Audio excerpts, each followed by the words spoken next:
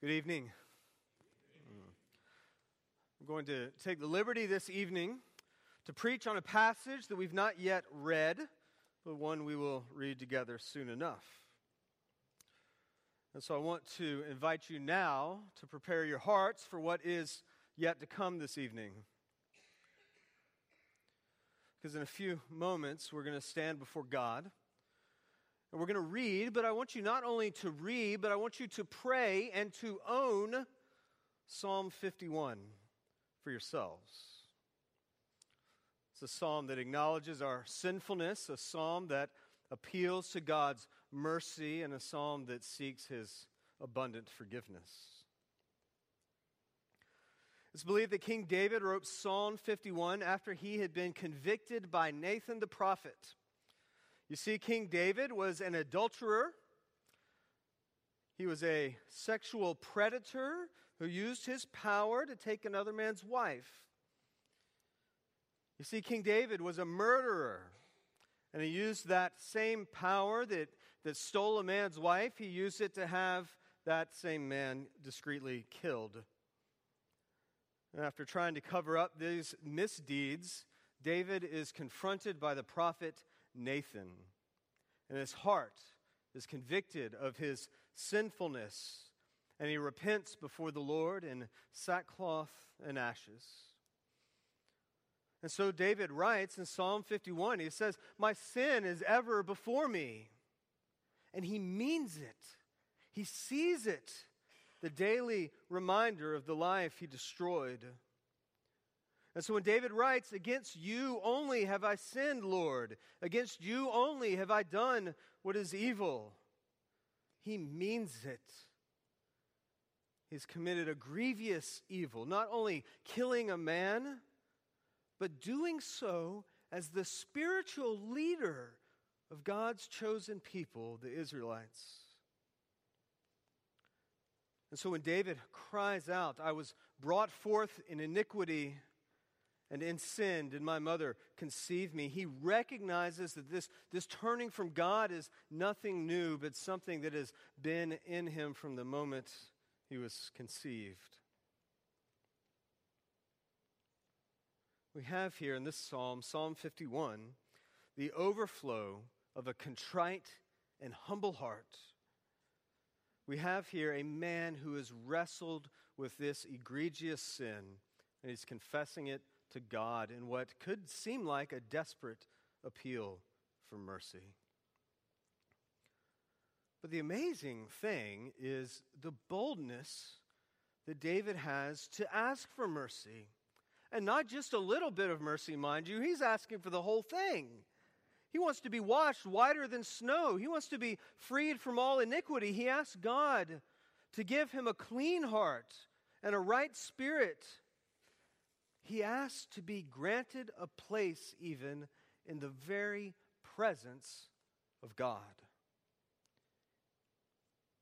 An evil man seeking to dwell with the holy God, and an evil man rejoicing with joy in his salvation. This is a bold ask for a sinner like David to seek the forgiveness of a righteous and just God. But David, you see, knows the character of God. He knows that God is steadfast in love and abundant in mercy. This is indeed a God who forgives sin and cleanses sinners, even sinners as egregious and calculating as David. And so on Ash Wednesday, we come here, and as part of our prayers, we pray together Psalm 51, that we too might recognize our own sin, that we too might seek the steadfast and abundant mercy of God. However, I think there is a danger in trying to identify with David this evening. I think it has the potential to actually undermine the repentance that we really need. You see, David was an exceptional sinner, murder, statutory rape. The list goes on and on with David. But I'm guessing that these are sins that we can't really identify with. These are exceptional sins. But our sins are nothing short of mundane, frankly, in comparison.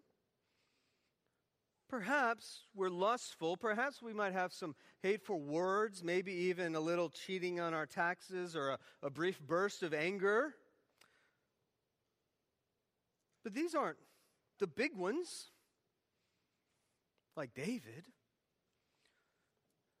I think sometimes we come to Ash Wednesday and we come to this Lenten season looking for the big ones in our life, trying to search out those big ones, those dramatic ones. And when we do that, we completely miss the underlying problems of our ordinary, run-of-the-mill, sinful selves. The problem for most of us isn't that we're exceptional sinners, not at all. In fact, we've become pretty good, I'm guessing, at avoiding exceptional sin. I mean, when was the last time you got even so much as a speeding ticket? Right? We've gotten really good at avoiding exceptional sin, but we've become pretty comfortable with unexceptional sin. For most of us, the problem isn't raging, uncontrolled anger, unsatiable lust, or an abundance of greed. No, for most of us, the problem is we're water cooler gossipers. We're grudge-holding spouses. We're judgmental Pharisees and social media slanderers. Our sin, for the most part, isn't a product of hating God or hating our spouse or hating our neighbors. No, it's the result of loving others carelessly and unintentionally. We come to this Lenten season having loved God, loved our neighbors and our spouses and our friends. We've loved them very sparingly and half-heartedly, haven't we? Rather than a sudden and dramatic fall from grace, we instead find ourselves in a slow erosion of relationship with God, with family, with our friends, with our neighbors, perhaps even with life itself. We are becoming, as Pete Floyd famously sung, comfortably numb. That's the product of routine, day in and day out, mundane sin. And we miss the fact that we're really only ordinary and consistent sinners. If we think we're exceptional sinners, we'll miss the fact that we're really just ordinary sinners, and we'll continue our drift into mediocrity. That, friends, is the challenge for us on this Ash Wednesday as we head into this Lenten season, is that our sin doesn't have to be dramatic to ruin our lives, to ruin our relationships. It can be ordinary and mundane. We've got to realize that actually our sinfulness is not even something we do, but is part and parcel of who we are. And for some, this leads to dreadful and exceptional actions. But for most of us, it leads to an ordinary and consistent failure to love. But sin, in all of its manifestations, the dramatic and the ordinary, is a death sentence that separates us from God, separates us from our loved ones, and separates us from our neighbors. And so we have the importance of praying a prayer like Psalm 51.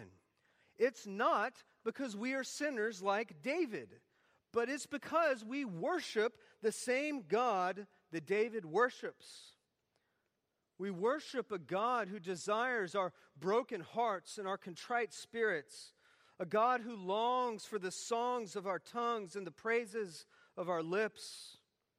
We pray Psalm 51 because we worship a God who longs to forgive us, not only the exceptional sinners, but the ordinary ones as well. What we see is that Jesus' death not only crucifies murderous hearts, but also gossiping tongues. And his resurrection gives life not only to the dramatically fallen, but to the comfortably numb. And so as we come together in repentance and contrition on this Ash Wednesday, it's my prayer that we'll be reminded of our mundane, day in and day out sin. The sins that drive a slow wedge between us and God, between our loved ones and our neighbors. Take a moment and think about those. Not the big and dramatic, but the ordinary and mundane. The things that are driving you out of relationship with your spouse. The things that are alienating your friends, your coworkers, your classmates in school. The things that have driven a rift in your family, and the things that are leading you on a slow and distant trek away from God. What are these small things that are driving you apart? Because here's the deal, friend. Jesus' blood is shed for ordinary sinners. It's shed for these sins. Yes, the exceptional, yes, the dramatic, but mostly for these things that are separating us from God. As we approach the cross this Lenten season, let us approach it with these ordinary sins in full view and rely and cling to and draw on the extraordinary mercy of our Lord and Savior. Let us pray. Lord, as we prepare our hearts to receive these ashes and to pray this Psalm of David, I pray, Lord, as strange as it may be, that you would put our sins ever before us. Not just the big ones, Lord, but the ordinary and mundane. That we might turn from them and turn back to you by the power of the Holy Spirit and by the mercy of your crucified and resurrected Son, Jesus Christ.